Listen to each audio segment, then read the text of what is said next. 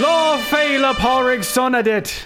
And welcome to Shift F1, a podcast about speedy race cars. I am Drew Scanlon. That, by the way, is Irish for something that Danny is going to tell me right now. It's you have a lot of trust in me to write something phonetically in a Google Doc and then say you said it perfectly. Lo Fela Paulrig Sonadit Freshen Makara. You just said Happy St. Patrick's Day. Oh, cool. And it is St. Patrick's Day, and what a wonderful day. The whole world is green and indoors. Scanlon is an Irish last name. It is. I know plenty of Scanlons, and they all owe me money. Well, the Patreon payouts haven't come yet, so Rob Zachney is also here. How you doing, Rob? Not bad. Do you know any Brassels, Danny? Brassels? I don't think I know a Brassel. Maybe we all left.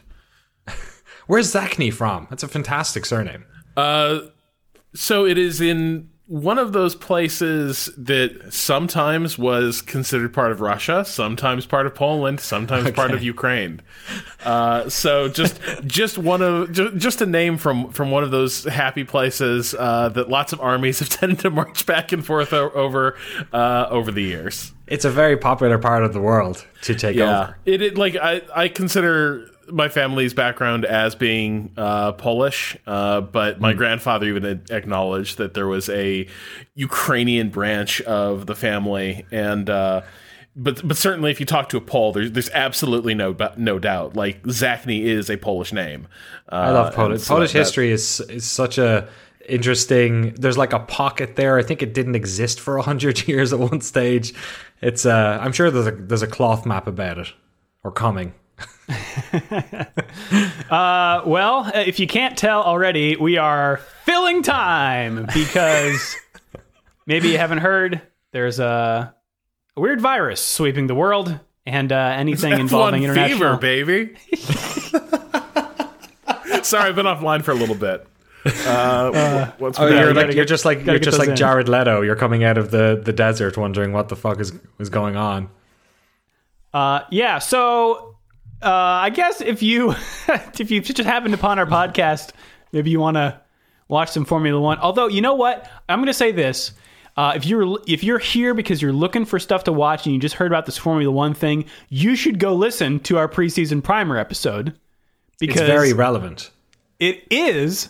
It assumes no prior F1 knowledge and tells you how the sport works and who everybody is. And if you want to go listen to that, it's episode 96. Listen to that and then go watch, I guess the 2019 season. If you are really, really starved for content in your... Yeah, are we going to tell people not to watch Drive to Survive now because it will spoil the season, which is what they should watch? Is that what happens? Probably. Maybe, yeah. I guess. Actually... No, our preseason primer for 2020. How little Drive to Survive Season 2 actually tells you about what's happening during the races themselves. That's a very good point. That's why it actually works as a documentary, but nevertheless. Yeah. This show is, though, sponsored or supported entirely by our audience over at patreon.com/shiftf1, where every month we release bonus podcast episodes exclusively for our patrons that cover racing documentaries and films, primers for other series, a lot of weird stuff. So if you want to support the show and get access to all that fun stuff, in addition to our Discord channel, which is brand new and popping off at all times, day and night, head over to patreon.com/shiftf1 or click the link in the show notes. We also have early access to videos for patrons because we sort of relaunched our YouTube channel. Danny, you want to talk about all of that stuff that's been going on? Absolutely. Yeah, we put up an announcement video on our YouTube channel, which you may have missed if you don't subscribe to our YouTube channel. It's at youtube.com/shiftf1. We used to do video stuff before the podcast was called Shift F1 while it was back on Giant Bomb. And one of the most popular things we did was track walks, where we basically drove around the circuits in the video games and kind of gave descriptions of the turns and whatnot, and then tried to set hot laps. So we're doing that again this year, regardless of the races or not. We actually recorded a bunch last week, which is just as well, because now we're kind of stuck, obviously not being able to interact with each other in meet space much at all. So we've got a bunch bunch of those coming. The Melbourne track walk is already up. You can go check that out. It's probably the only Melbourne action you're going to see over the next week. And we even went so far as to get track walks done for Hanoi and for Zandvoort by using Bahrain. And Bahrain as well. We used a set of Corsa for some of that stuff. So yeah, thank you to everyone who's been supporting our Patreon. 877 patrons. It's our highest ever. We have an unlock at 1,000 where we're going to do a race day. I'll be honest, well, there's a big question mark over when we're going to be able to do that for the moment. But also we totally understand if people, it's difficult financial times for folks at the moment. So we totally understand if you lapse. We're not going to be going anywhere, of course. And thanks everyone for their patronage. One of the cool things about all this Patreon funding is that it's allowing us to do a bunch more videos. So the track walks are there. We're also doing, I don't know what we're calling them, but racing game Let's Plays. We recorded a bunch of those as well. So there should be one up for early access patrons this week, one on Dirt 2, yes. Drew's favorite rally game, sort of the Dirt, the next evolution of the Colin McRae franchise, which was on PlayStation for many years, and we had a blast doing that, and there'll be more of those coming, so check out, and those videos are for everyone, so youtube.com/shiftf1 if you want to check those out. And one other thing we did, actually, just in relation to all this COVID-19 stuff, obviously people are at home a lot more.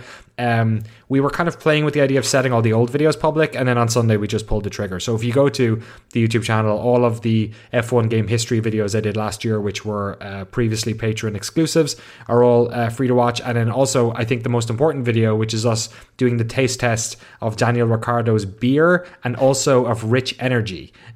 We did all that stuff last year. That's all public for people to check out as well. Boy, it's a whole lot. What's going on, Rob? I didn't even hear any of that. So if you looked over my shoulder while you guys were talking, you may have seen a dog. Behind me is where we've set up her pad. So we don't have to take her out as much during lockdown. Right. And we've been teaching her how to use it. And she did. She used it just right there. So you had to take a little. Did she use it or did she choose it? She choosed it. So we had to take a little bit of a moment to clear the track, as it were. Wow! Wow! Wave double yellows in the Rob Zacny household. Get the racing references while you can, because they are dropping like flies. The flies that are soon to be swirling around Rob's apartment. Yes, it's hard to believe this was only a week ago that we were talking about the lead up to the Australian Grand Prix. Yeah. Feels like a year ago, but it was canceled due to the coronavirus. A whole lot of dominoes fell in the lead up to this. There were team members from McLaren and Haas who had to undergo tests before the Grand Prix. McLaren actually having to withdraw from the event as 14 members of their team were quarantined. One McLaren team member did eventually test positive. I think everybody else has been cleared, but I thought it was really cool. Before heading to the airport to catch their flights back to the UK, 2 McLaren team members went on a shopping mission. This is from the official F1 website.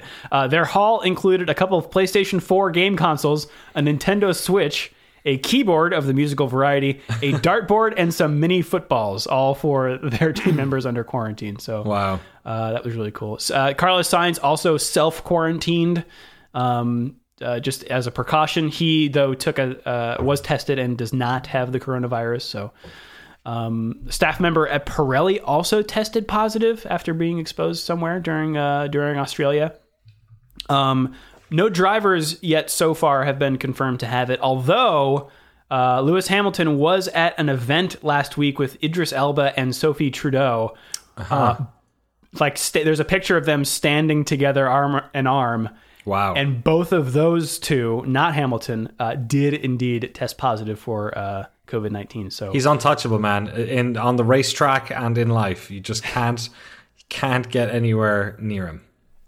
Like I said, there was a lot of things that happened in the lead up to the cancellation on Friday. There were early reports that Vettel and Raikkonen had already flown home before practice.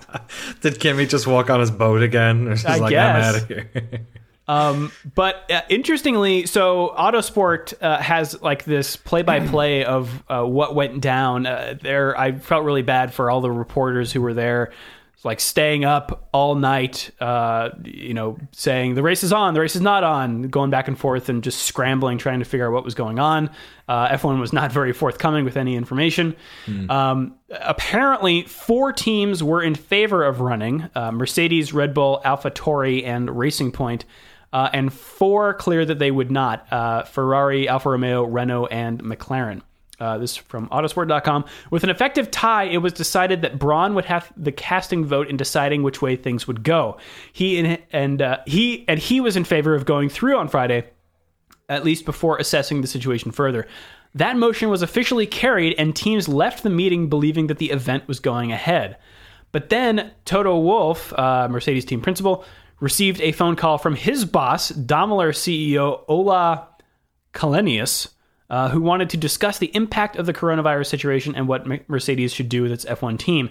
It is understood that while Källenius left the final decision on matters down to Wolff, so did not order him to decide one way or the other, he did voice concerns about the deteriorating situation in Europe. Taking stock of the conversation, Wolff phoned Braun and then said that he was now voting against carrying on with the Melbourne weekend. That's not how votes work. That's not how votes work. That meant there were 5 teams ready to withdraw, which meant only 10 cars would be available. And as Article 5.7 of F1 sporting regulation states, as everyone knows, any event may be canceled if fewer than 12 cars are available for it.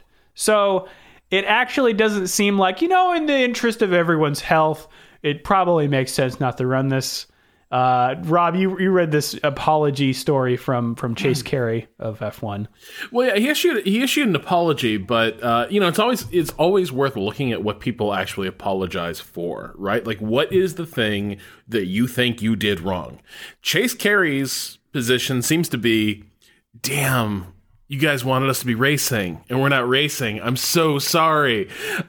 Which I think is I think that's a whiff. That's not the thing that F1 did that's wrong here. But the way they lead off is, first and foremost, our priority is the health and safety of the fans, teams, and organizations of Formula One, as well as wider society. We apologize to those fans affected by the cancellation in Australia, as well as the postponement of other races to date. These decisions are being made by Formula One, the FIA, and our local promoters in rapidly changing and evolving circumstances, but we believe they are the right and necessary ones. We also want to extend our thoughts to those already affected, including those in the Formula One family. This frustrated me quite a bit because it probably shouldn't have come to this. It certainly shouldn't have come down to Toto Wolff getting a call from Ola Källenius basically saying, I'm not telling you what to do, but I sure have misgivings about us being affiliated with a race that's about to happen in Australia and will likely become regarded as a international disaster. Might be overstating it, but I don't know. Like, given the context of this thing and how spreadable this disease appears to be, had they gone ahead with the Australian GP, that decision might have looked beyond criminal in 2-3 weeks' time. I'm shocked it came down to that close to practice one before they finally yanked it. I mean, fans were lining up. Yeah, that was crazy. I did you either of you watch the press conference that they did sort of out in the open? It was so bizarre. First of all, they kept handing the microphone between everyone, which seemed like a really stupid idea, and there was crowds of journalists all surrounding them.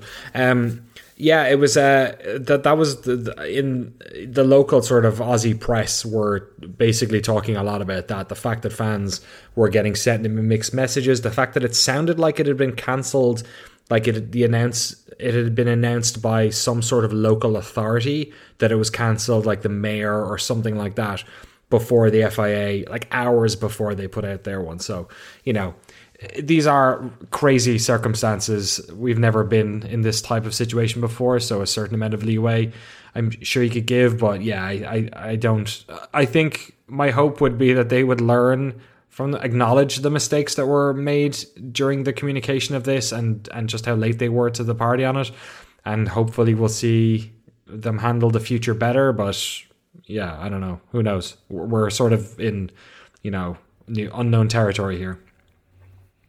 Yeah, well, what do we know, Danny, about the F1 season as it stands? It seems almost criminal to try and say where we are, because life moves so fast that by the time this has been published, and we are afternoon, in America on the 17th here on Tuesday, who knows? But the things that we know for sure is that a number of races have been postponed, a number more are likely to be postponed, and while the FIA has a preliminary date for when Formula One is planning to come back, that's likely to change as well. So China has already been postponed. We knew about that before the season started. They were obviously the country who was hit hardest and earliest by COVID-19. Bahrain and Vietnam have since been postponed, which makes sense as well. Bahrain just is taking it very seriously. It's basically a micro-state, and Vietnam, of course, is having a massive outbreak as well. Currently, the first race of the season is supposed to be the Dutch Grand Prix in Zandvoort on May 3rd, but the boss of that GP is basically... you have to say his name. Sure. Oh, do I really? Thank you, God. Thank you very much. His name is Jan Lammers. Unjami Lammer. We've talked about him before, haven't we? This is ringing a bell. This from Autosport.com. Dutch Grand Prix boss Unjammer Lamy has acknowledged the race is unlikely to keep its May 3rd date, but is still waiting for clarity from Formula One and the FIA. Sorry, go on. I was just going to say it's weird that it's May 3rd and he's waiting for confirmation, but Formula One and the FIA have said that they expect the championship to begin in Europe at the end of May. Yeah, which is... So what do you mean? Yeah, the line here is F1 and the FIA haven't said the Dutch Grand Prix has been cancelled for the initial date of the 3rd of May. An official message is still pending. Of course, no one would be surprised if there was more, if there will be more clarity soon, and if the Dutch Grand Prix will be rescheduled eventually. This is the first time they're not married to that date. I'm sure it's Zandvoort's first swing again this year. It's the first time it's been back in a little while. But we'll have to see. It does look like we're looking at the end of May before racing starts at any stage. So we can probably take it for granted that Zandvoort's probably not going to happen. But if things stay bad in Europe, the first not exactly Europe race is in Baku on June 7th. Canada set for June 14th, and then France on June 28th. It's so impossible to fit, we're all probably in different places when it comes to this. I'm at this stage. I think this season is a wash. I don't think we're going to see any racing.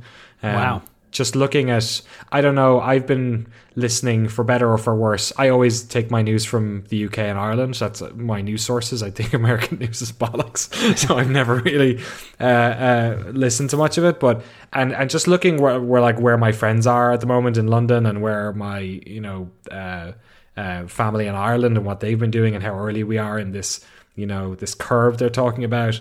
We're likely to be under these conditions domestically for 3, 4, 5, 6, maybe more months. So if that's the case, how are they ever going to have events? Events are like the last thing that are going to come back. Like the way we saw big events being cancelled over, less than 500 people, less than 100 people. Now we have the administration over here saying less than 10 people at the same time. Like, for them to put the races together, regardless of the crowds, just having a pit stop is more than that many people, and they're traveling in and out of countries which are going to be on lockdown. Like some of these countries we're talking about, like Germany, I know there's no Grand Prix this year, but they've closed their borders. America's closing their borders. I can't fly home to Europe now for God knows how long. We're just in such a crazy spot right now that I cannot see, of all the things F1 being able to weather this. And I guess, we're going to be covering the news over the next couple of weeks, the next couple of months. At what stage does it just become untenable? At what stage do they say, all right, we've cancelled half the season, the theoretical way to fit any of these races in, or like business deals, or force majeure clauses kick in at a certain stage and they can just wash their hands of it, certain sponsors or certain racing circuits. So it just seems crazy at this stage to say that we'll be coming back for racing in June when basically every other major sporting event that's happening in the world has been cancelled. The Euros have been cancelled today. Like, there's no way they're going to let major sports happen in Europe during the summertime, I'm sure. Drew, did you have this little section in here before we get to the calendar? Well, for what it's worth, F1 does seem to be at least partially refunding people for F1 TV. I don't know if that's going to turn into a full refund if the whole season gets canceled, but I have seen reports of people getting like a few bucks back on their credit card or whatever. Yeah, a bunch of people were posting their emails they got in the Shift F1 Discord. I think Chain Bear got £2.50 or something. Yeah, I didn't get one, so I don't know what's going on there. Yeah, neither did I. So there are, like we said, this is a constantly evolving situation, and we'll talk a little bit more about what our plan is for the podcast, but we will be coming back periodically to update on the news and what's what the plan is. But right now, Danny, what's like the current snapshot of rumors and Yes. official announcements and etc.? What could the season look like? At time of printing, we have a couple of things to sort of lean on. Chris Medland, freelance F1 journalist, has a quote here saying, teams are all set to agree on a mandatory 3-week shutdown starting next week that must be taken by the end of April, replacing the summer break. And then I guess the extension of that being that I think it was Ross Brawn said could possibly be the scrapping of the summer break, which will be used to filter in some of those races. This is from Autosport.com. F1 managing of Motorsport Ross Brawn is confident, however, that there will be time to pull the calendar together, although it will likely have to run through August. I think we'll be freeing up the August break. We give ourselves several weekends where we can race, he told Sky F1 in an exclusive interview. And I think we can build a pretty decent calendar for the rest of the year. It will look different, but it will still preserve a good number of races, and they're exciting races. So the season's going to start later, but I think it will be just as entertaining. So I guess the Autosport put together a provisional look at what the calendar might look like. Yeah, if you were to cram a theoretical one. Yes, these 20 races into the calendar. So what we'd be looking at would be returning on the 7th of June to Baku, and then immediately going to Canada the following week. Then there would be a week break. Then we'd be in France on June 28th. Personally, I think we should just cancel that one anyway, but whatever. And then going to Spa on July 5th. Another break. Austria on July 5th. Oh, sorry, Austria. Sorry. Then a break on July 12th. And then we have a triple header, the first of a number of them, 2 of them, I think, which would be Britain, Spain, Budapest. Then another break, Zandvoort, another break back on August 30th in Spa, Monza on September 6th. Italy, of course, the hardest hit in Europe currently. Then another break, September 20th, Singapore, followed by Russia on September 27th. Bit of a hike there between the two of them.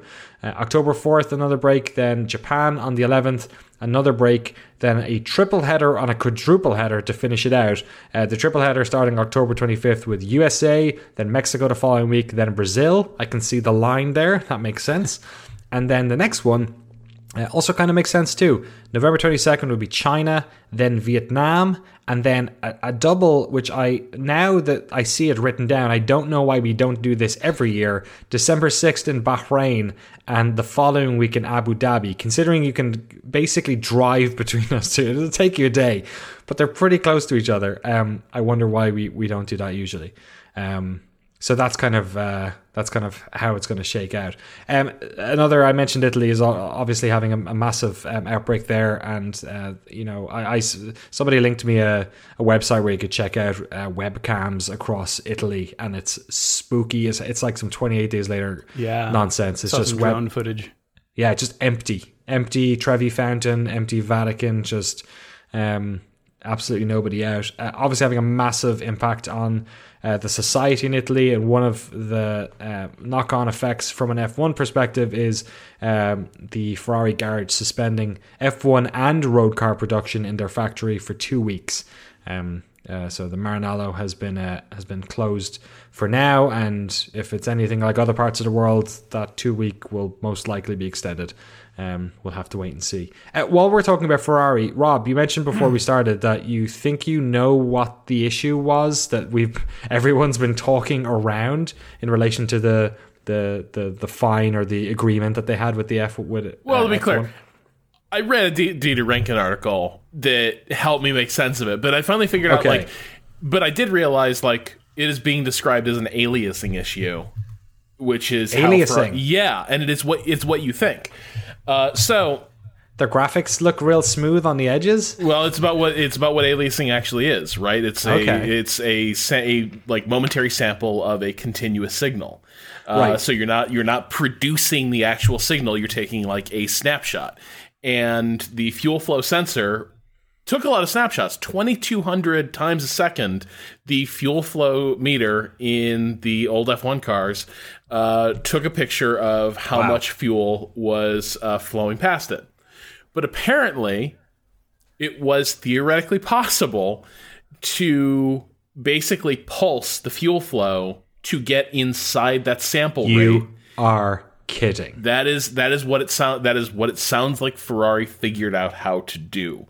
So Rankin's article one of the things that reveals what happened is that now the fuel flow sensor has changed, and now there's two of them.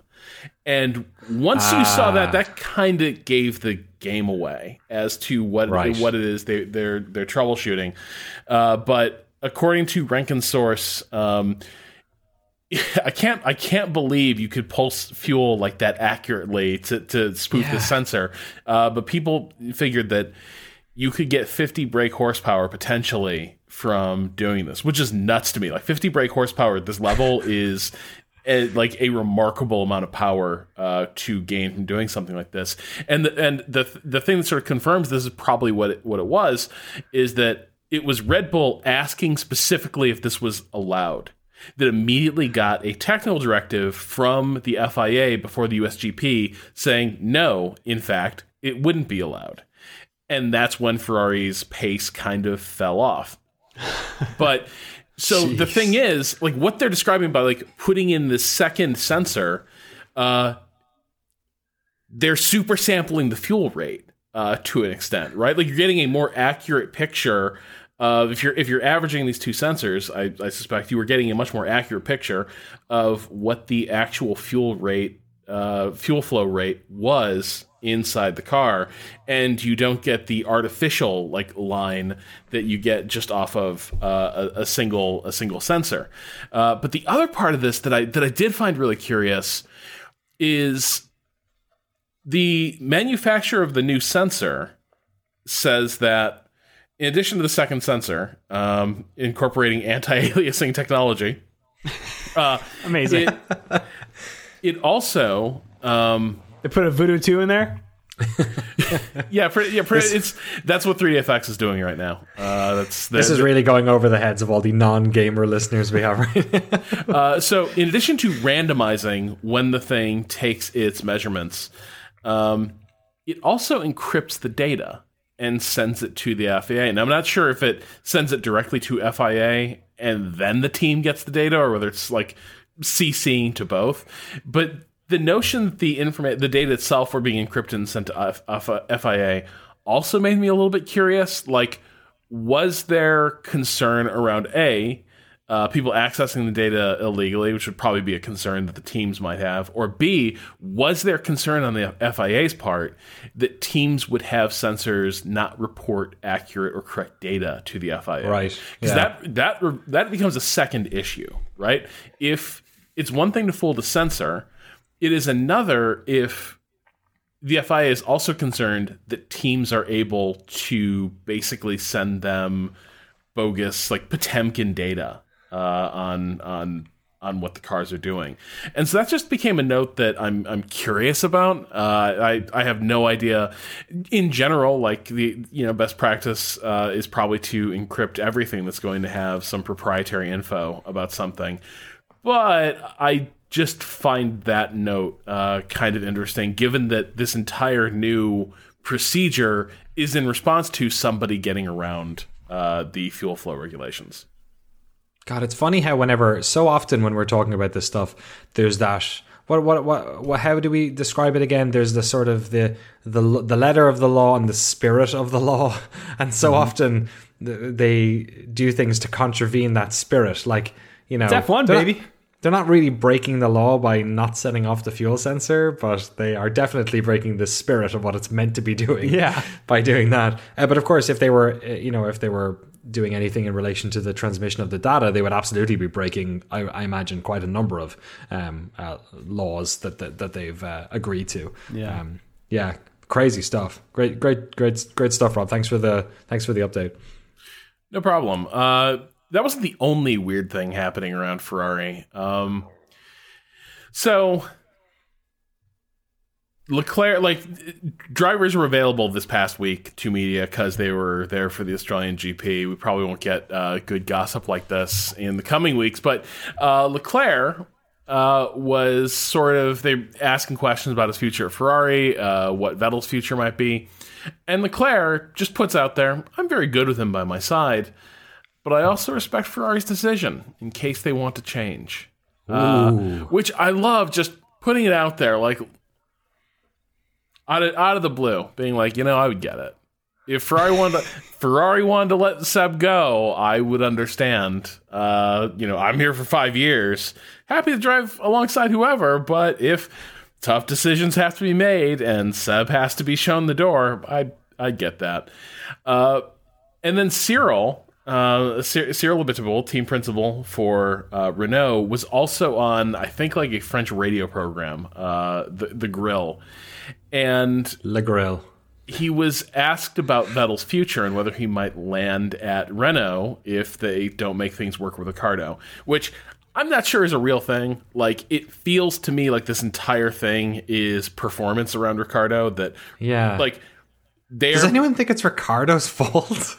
No, I don't think they do, but I think the entire Ricciardo might leave Renault at the end of the season thing, I think to an extent is face saving. Like, I think Renault's making a big public concern about, damn, we're not sure we can keep Daniel. We so badly want to make it work. And Daniel's sort of saying, like, I love being at Renault, but I don't know, I kind of want a competitive car, which nobody really thought was in the cards for this year. I just don't think Daniel has great options. And I feel like this entire thing is about, like, demonstrating that Renault appreciates the sacrifice Daniel made by coming to Renault and vice versa. But anyway, so he was asked, Cyril was asked the hypothetical about if they lose Daniel, would Seb perhaps be someone they bring on board? And Cyril, Jesus, help yourself, man. I don't want to say no, as he is a great driver and a great champion. We worked together on the engine side and we won together. But I rather aspire to work with tomorrow's drivers rather than yesterday's. It really is very difficult to sum it up like that, so please don't sum it up like that about Sebastian. Cyril, you just did! You just did! That's like in an interview where somebody, like, somebody says something to you on the record they shouldn't have, and then is immediately like, that's off the record.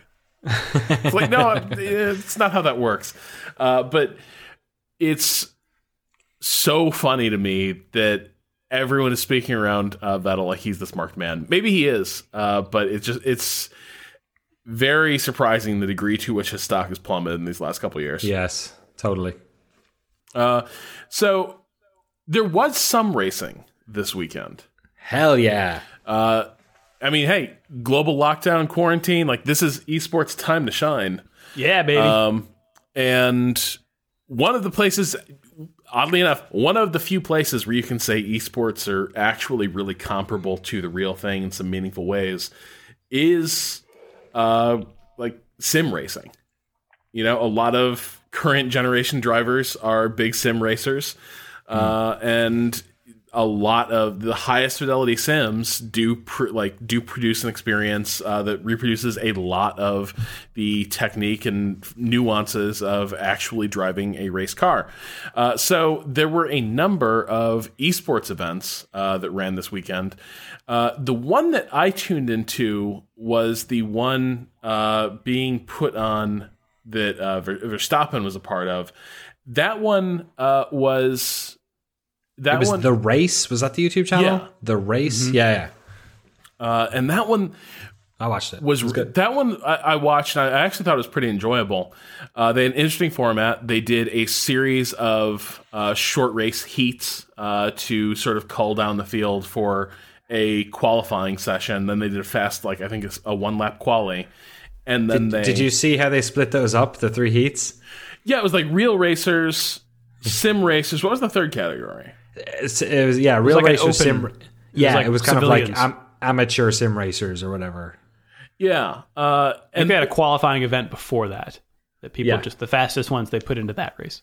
It was cool. I was confused why they didn't do it on Albert Park though. They did the Nürburgring, right? Well, the question is, does R Factor 2 have Albert Park? And maybe not. The nature of R Factor, from what I understand about the R Factor ecosystem, at least it was like this for R Factor 1. Probably you could get Albert Park in R Factor. Do you have the license to run in a competitive gaming event for money, the Albert Park module or whatever for R Factor? But I don't know. They were old cars as well, weren't they? They were like 2012 F1 cars, I think they were as well. Yeah. They weren't contemporary ones. Right. But they were running it in R Factor 2, and they were racing old... I'm not even sure were they officially F1 cars or... No, they're not. They're like Formula, something else. Speed. Yeah. But it was a spec sim race, let us say. Yeah. That one was pretty good. A lot of actual drivers were competing in that one. There was an interesting knowledge gap where pretty much all your current racers do some sim racing, it sounds like, but they don't all race on the same sim. Some guys are just racing on their team's like proprietary actual sim software because like that's what's relevant. But others like are in iRacing. Some do R Factor 2. So it's kind of split that way as well. And the commentators, one of whom was Julianne Palmer, were talking about that sort of knowledge gap among the racers where a lot of guys were adjusting on the fly to the ways that R Factor is different from what they're used to. It was also really interesting to see how much cleaner the sim racers were than the pros, in part because they've already internalized all of this, all the particulars. And so there were a lot of pros who, one, were absolutely treating it more like a game. They were absolutely like doing vintage Verstappen dives down the inside of a turn where you don't have a prayer of making it. We were seeing a fair bit of that, whereas the sim racers had really good etiquette. But here's the other funny thing. Not a lot of passing. It was striking the degree to which the cleaner like sim racers only race also featured a pretty serious dearth of overtaking. And it sort of highlights, I think, the problems of if you are sim racing, open wheel racing, you start simming some of the worst dynamics of open wheel racing. And like these guys could not edge past each other very well. That one, but that race, the one that ran on the Race YouTube channel was interesting to me. Drew, I tried to watch not the Australian GP sim racing event. I think that one they're running F1 2019. The stream I watched was pretty bad. Like it was having all sorts of technical problems, and I kind of gave up. Did really? Did you stick with it? Did they get a good race together? They finally did, and man, like I'll tell you, being like a video producer, especially one that has done a lot of live stuff, it was so, I like felt, that sort of embarrassment for someone else. Yeah. Like I just cringed so much. So I actually left that stream and went to Lando Norris's stream instead, because he was racing in it.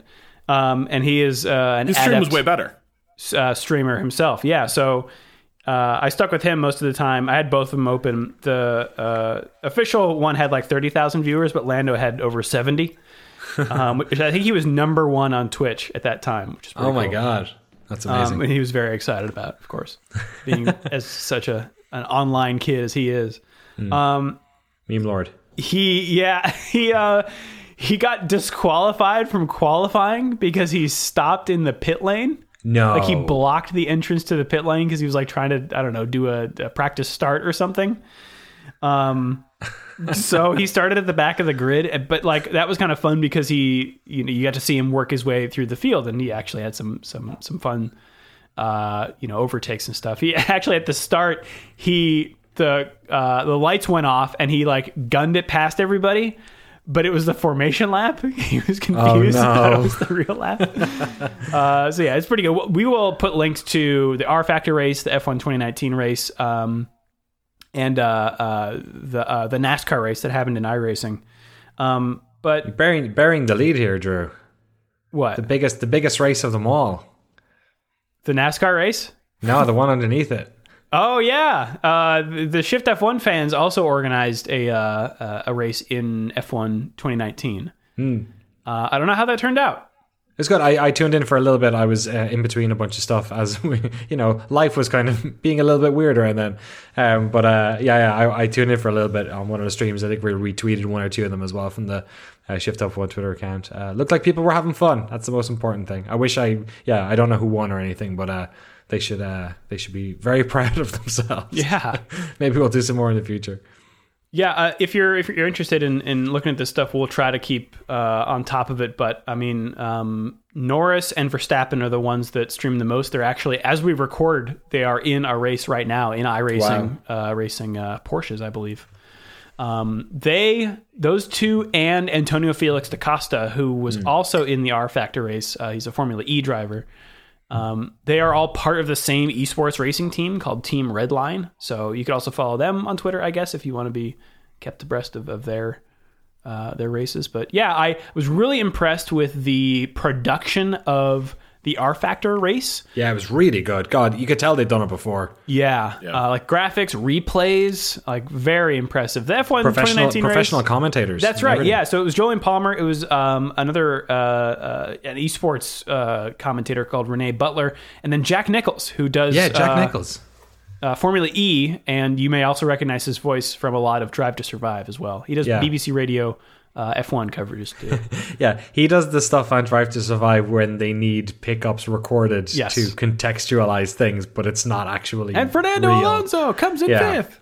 It's good. It's like totally world breaking if you actually watch any F1 though, because he recorded that after the fact. Nobody said that on a broadcast. Yeah, it's a nice touch. The NASCAR one was pretty good too. It featured it was like half real NASCAR drivers, or like drivers from the NASCAR ecosystem. A few of them were from like the Cup Series, which is the top series, but then like a few from Xfinity, a few from Trucks, which was cool. And then the rest of them were like crew chiefs and real life spotters. In fact, Dale Earnhardt Jr. and his spotter were both in the race, and his spotter he met on iRacing, who then became his real life spotter in NASCAR. So they were both in the race. And his spotter did way better than Junior did. So I will say the thing that really jumped out at me with both iRacing and F1 2019 is observer tools need to be way, way better. Because like there were a couple things like with the R Factor one, you had the problem where the commentators were watching, they're doing their own observing, they were watching their own feed basically and weren't seeing what the observers were showing, the actual what we call the world feed, what the stream was saying. And so like the stream was catching some wild accidents and the commentators weren't. And so there were times that like you would see multi-car pileups and the commentators wouldn't catch it. They would just note a few seconds later that the entire like back order of the field was reshuffled and be a bit confused about it. But I think the bigger thing was, even with the observers sort of using in-game camera tools to cycle between what car they're observing and going to fixed camera positions, this is one of those things where it feels to me like you need to have some dedicated observer tools for casting these things, because one of the things that effective racing broadcasts do is, in addition to making it observable, like what the overall state of play is on the track. I wish they showed the track map more often in broadcasts, but still, with the way shots are laid out, you can sort of understand the geography of the track as cars are going around it. With the rFactor one, those sort of fixed position shots and like squirrel cam shots didn't really exist. And those are really useful for developing a sense for the flow of the track. And instead, what the rFactor one felt a lot more like was, when an endurance race goes to night racing and they just start going to fixed camera positions because all the camera people have gone home. That's kind of how it felt. Yeah, varying degrees of production value, I would say, but generally I felt like it was like 10% of what I was looking forward to with an actual Grand Prix. So it was a little bit like, okay, this is nice. Yeah, I'll take what I can get. Yeah. So speaking of a lot of canceled races and filling in, Danny, taking what you'll get. Yeah, do you wanna sort of outline what the next few weeks look for us? Sure. Yeah, everything's evolving at the moment. We don't know what's going to happen with the season, but we're excited to be here with all you folks. We love doing this, and we're going to keep at it. So we're trying to think of what to do, sort of to not only keep on top of the news, but also to do podcasts that are interesting and fun for people, but also to cover things that people can get involved in. So we had a big brainstorm, and we were talking to people on Discord as well, and folks have been emailing in suggestions and stuff about what we should do. And what we've decided to do is to basically, we're going to almost the way we normally do this podcast, which is that we have, a general news episode like this, / post race, and then we'll have like we'll have news, and then we'll be talking about a race the next week, and then usually it's news again, and then talking about how the race went. What we're going to do is, similarly, we're going to have every second week, we'll have a podcast which is predominantly news, and in space of the post-race chats that we usually do, we're going to do the type of podcast we have traditionally only done for patrons, which is reviewing a movie or TV show. What we're actually going to do is we're just going to do reviews of the Drive to Survive Season 2, because a lot of people, we felt like we were thinking about covering races, and we felt like, well, that's kind of behind a more significant paywall for people if they need to get F1 TV, or some parts of the world don't have it. It seems like most people who listen to this podcast have access to Netflix or have already watched Drive to Survive, or maybe they're going to get Netflix now that, everyone's going to be indoors and trying to entertain themselves a bit more. So this isn't sponsored by Netflix anyway, and we thought it was the thing that would be the most fun, that would also most people would have access to. So we're still going to do patron only podcasts, so those will still come. So anyone who's a patron will still get access to that. It just won't be Drive to Survive, which we were planning on doing for patrons. So what we're going to do over the next 6 weeks basically is, next week we're going to cover the first 3 episodes of Drive to Survive Season 2. Then we'll do a news podcast like this one. We'd also, after the Drive to Survive is done, and that podcast will also catch people up with any F1 news that has happened that week as well. And then we're going to do that back and forth for, the next couple of weeks. We'll do episodes 1, 2, and 3, the first one. Then on the 2 podcasts later, we'll do 4, 5, and 6. And then the final podcast, which will be 6 weeks from now, I guess, will be the final 4 episodes, because there's 10 in the season, so it'll be 3, 3, 4. So if you're interested, If you haven't watched Drive to Survive, this would be a great opportunity to watch the first 3 episodes for next week. And if you haven't or you've no access to it, well, we're going to tell you what happened in it. So it should hopefully work for everyone in that respect. And then we'll also have, as planned, we'll have Patreon podcasts and also video stuff hitting youtube.com/shiftf1 if you want to check that stuff out too. Cool. Yeah, I mean, having already watched season 2 of Drive to Survive, it's so good. So I'm looking forward to watching it again, taking notes, and just discussing with you guys, because we haven't talked about it at all. No, I haven't actually talked about it with anyone. So I need to get it out. I think I watched the whole thing in the first 2 days, maybe 3. I had the whole thing because I knew we were going to rewatch it for something. What I thought at the time was going to be a Patreon only podcast, and I was so looking forward to rewatching it. It's super, super good. That should be a lot of fun. So 1 to 3, make sure you watch that for next week's. Should we take it to some emails, Danny? Absolutely. Yeah, keep sending in your emails. shiftf1podcast@gmail.com or go to f1.cool/emails. We had a lot of emails this week, as we tend to do for the first race. Unfortunately, I would say 90% of them are redundant now, considering we didn't actually get a race. But we do have some interesting little tidbits to go through here. The first of which I'm going to go to, maybe I'm going to read this one. Actually, Drew, do you mind taking the one I have down for you here, number 2? I feel like we got more emails about this than anything else. Okay, yeah. So this is from Andrew Scott. The email is entitled Marble Madness, which is a reference I really enjoy. Andrew says, I saw this and thought it might be a good diversion until racing is back. You might have seen it, but if not, hopefully it makes you laugh. There's also a one-off one. There is also one off-road one as well if you need a slalom fix. Can't wait until you and racing are back. Andrew then linked us to Marbula 1. Oh my God, I've watched so much of this. Have you really? Oh God, I don't know why. Yeah, it's like it's just a pachinko machine, basically. I mean, so what I was saying about like scratching the itch, just like 10%. This I feel like might even do it a little more because this is of 4%. This is like how dedicated they are to the production value of like making it seem like a race. There's qualifying, there's commentary. Could you just top level explain to people what we're talking about? It's marbles. It is marbles racing around what looks like an F1 track, but it's like made of plastic. It's made of plastic that like makes me think that there is an industry out there that makes parts and sells this to marble fanatics. Because not only is it Home Depot. It's not like a home built thing. This is real.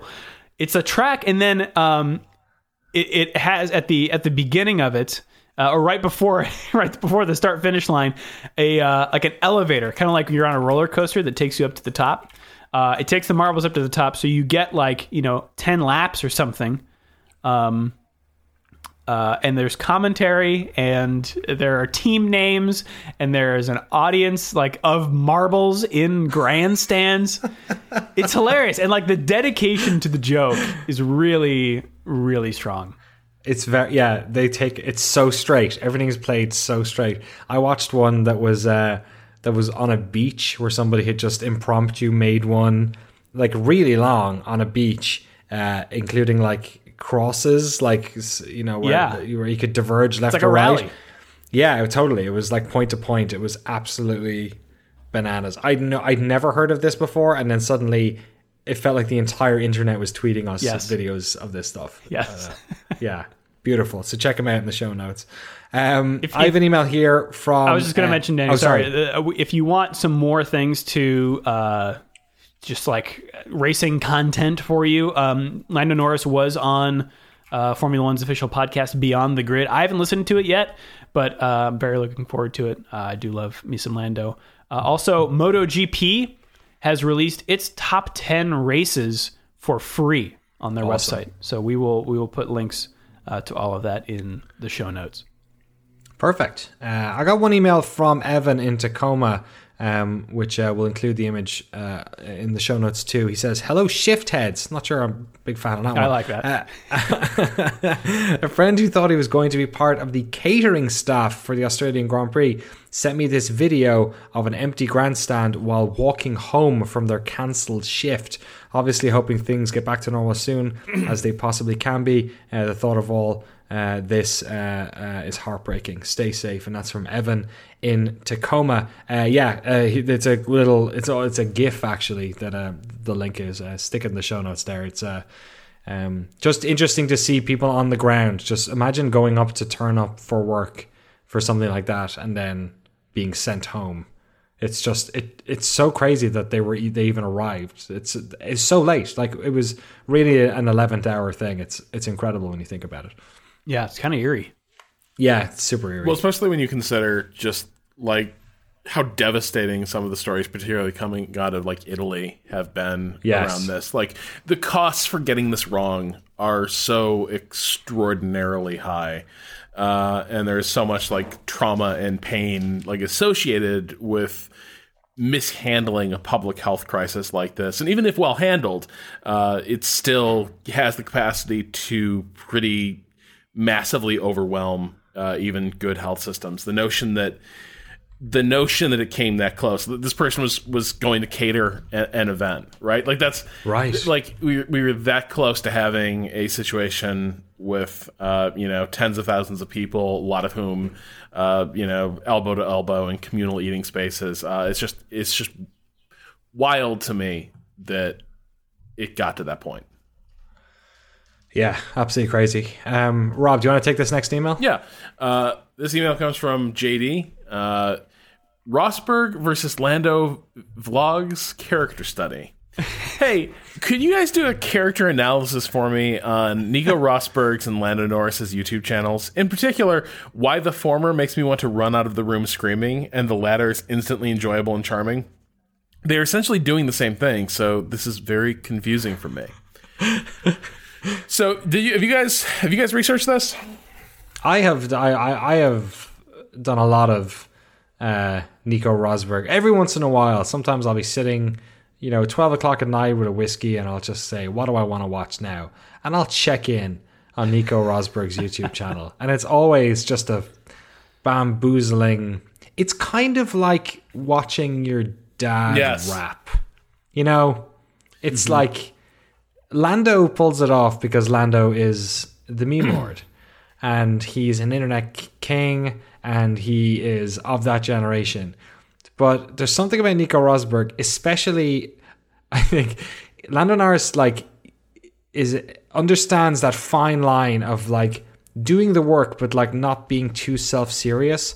Whereas I feel like Nico Rosberg is like a 2014 YouTube vlogger who has like the emoji thumbnail. The like shocked face thumbnail, and also he's like 20 years older than Lando Norris. Yeah, so it just feels like whatever. I look at it, and my suspicion is even though Rosberg isn't that old, Lando's what's called like a digital native, right? Like, he grew up with these technologies and sort of living life online in a way that Rosberg likely did not. And even though Rosberg's of an age to have led much more of an online life than like a lot of other drivers who preceded him, there's still there's a lot of people our age who just aren't into any of this shit, and social media and all this stuff is completely foreign to them because, well, we got sorted into the nerd bucket for various reasons. In formative years they did not, and ended up like missing a lot of these things and the weird conventions that grow up around them. Rosberg, I feel a little bit bad for him because, to a degree, I think he typifies sort of your try-hard character in a lot of ways as well. There is, and I felt this a little bit about him when he was racing in F1 as well. There is something about him that, even if he is being genuine, it doesn't come across as genuine and heartfelt in the same way that I think a lot of other drivers sort of have that knack for coming across well and having that charisma. And I think then his attempts to really embrace overproduced, hype YouTube aesthetics end up really turning you off. Like his videos where he goes to a Grand Prix are really tough to watch because it is all like, it is a bit like your dad just figured out how to do these effects in Premiere, and so he's just like spamming these effects into the video. He's like, look, I can superimpose a transparent image. Holy shit, I'm just going to do that now. That's kind of how his videos come across, whereas Lando is kind of a natural, and he's basically creating content around what he already does, which is shoot the shit play games. Which is a good point, because Nico Rosberg was never that guy. Nico Rosberg was like, he wasn't Valtteri Bottas or Kimi Räikkönen, but he was pretty serious. Yeah. Like he wasn't like this fun-loving, bon vivant or whatever that like some of them are. He was on the other side of the scale, so it did seem kind of a little bit out of character. I feel like Valtteri Bottas suddenly started doing like what's up, guys? It's Valtteri Bottas. No, you can't. What up, guys? It's Kimi. These guys all have so much free time. I know, right? God. I mean, what's going to happen? What are the odds that some of them take up really ill-advised online hobbies? Maybe Grosjean will write another book. There was a really cute picture of him like sitting at his kitchen table with like children's homework in front of him, ready to be like Professor Grosjean. You know what? I bet some of them are actually really happy they get to spend. Like we heard Kimi going back home, right? Yeah, like peace out. Yeah, like I remember hearing interviews with him about like what's the hardest thing about being an F1 driver, and he was like being away from home. Like by far, I have a big family. Like he's got that big plot of land. He has his, he's got his motorbike track in the back. Like I bet like it's really difficult to be away, especially in Australia and like somebody at the start of the season they were in China and Australia and like they're all over the place, right? So. I bet in a way some of them are not considering the circumstances, but I bet they're happy, to be spending a bit more time with their kids and partners. Well, it's a tough thing because a lot of these guys, you're doing what was a dream job for many years, right? Like a lot of these guys fought and clawed their way into it against a lot of, even if you're born to privilege, it is still tough to actually get and keep an F1 racing seat, right? It is tough to manage to do that without being the son of the person who owns the team, basically. But even there, a lot of like when they continued to talk about expanding the F1 calendar, you did realize how many F1 drivers, even if they still like the sport, low-key didn't like how much the sport has begun to take out of their lives at the stage. Yeah. And so I think it's this weird thing where there's a lot of drivers who probably are more than happy that they're not going to be racing quite this much this year.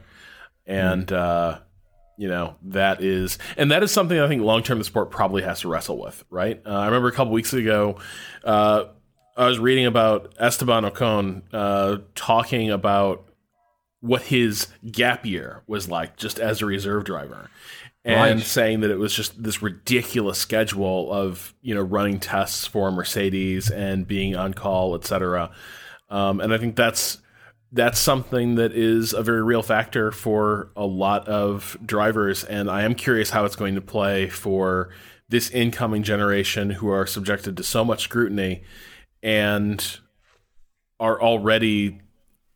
It's one thing where you started your career with a less intensive schedule and that kept growing over a number of years. But I wonder if burnout starts hitting these guys faster, given that you get an F1 and it's already this hyper serious thing from the jump that goes for 22 races.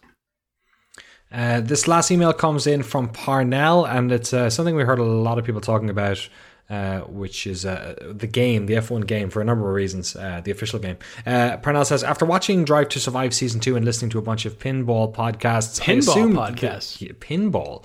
I assume this marble stuff is definitely down his lane. I assume there should be some F1 podcasts, and sure enough, Here we are. Great podcast. I started with the 2020 primer and was perfect to get into the swing of things. His question is about the F1 2020 game. Do you think this will release around June 2020 like the last version did? Thank you for the great podcast. Yeah, I did some research into this. First of all, if you're listening to this right after we published the episode, the F1 game is actually free to play on Steam at the moment, but only for another, as we're recording, like 2 days. So you probably have like a day and change on it.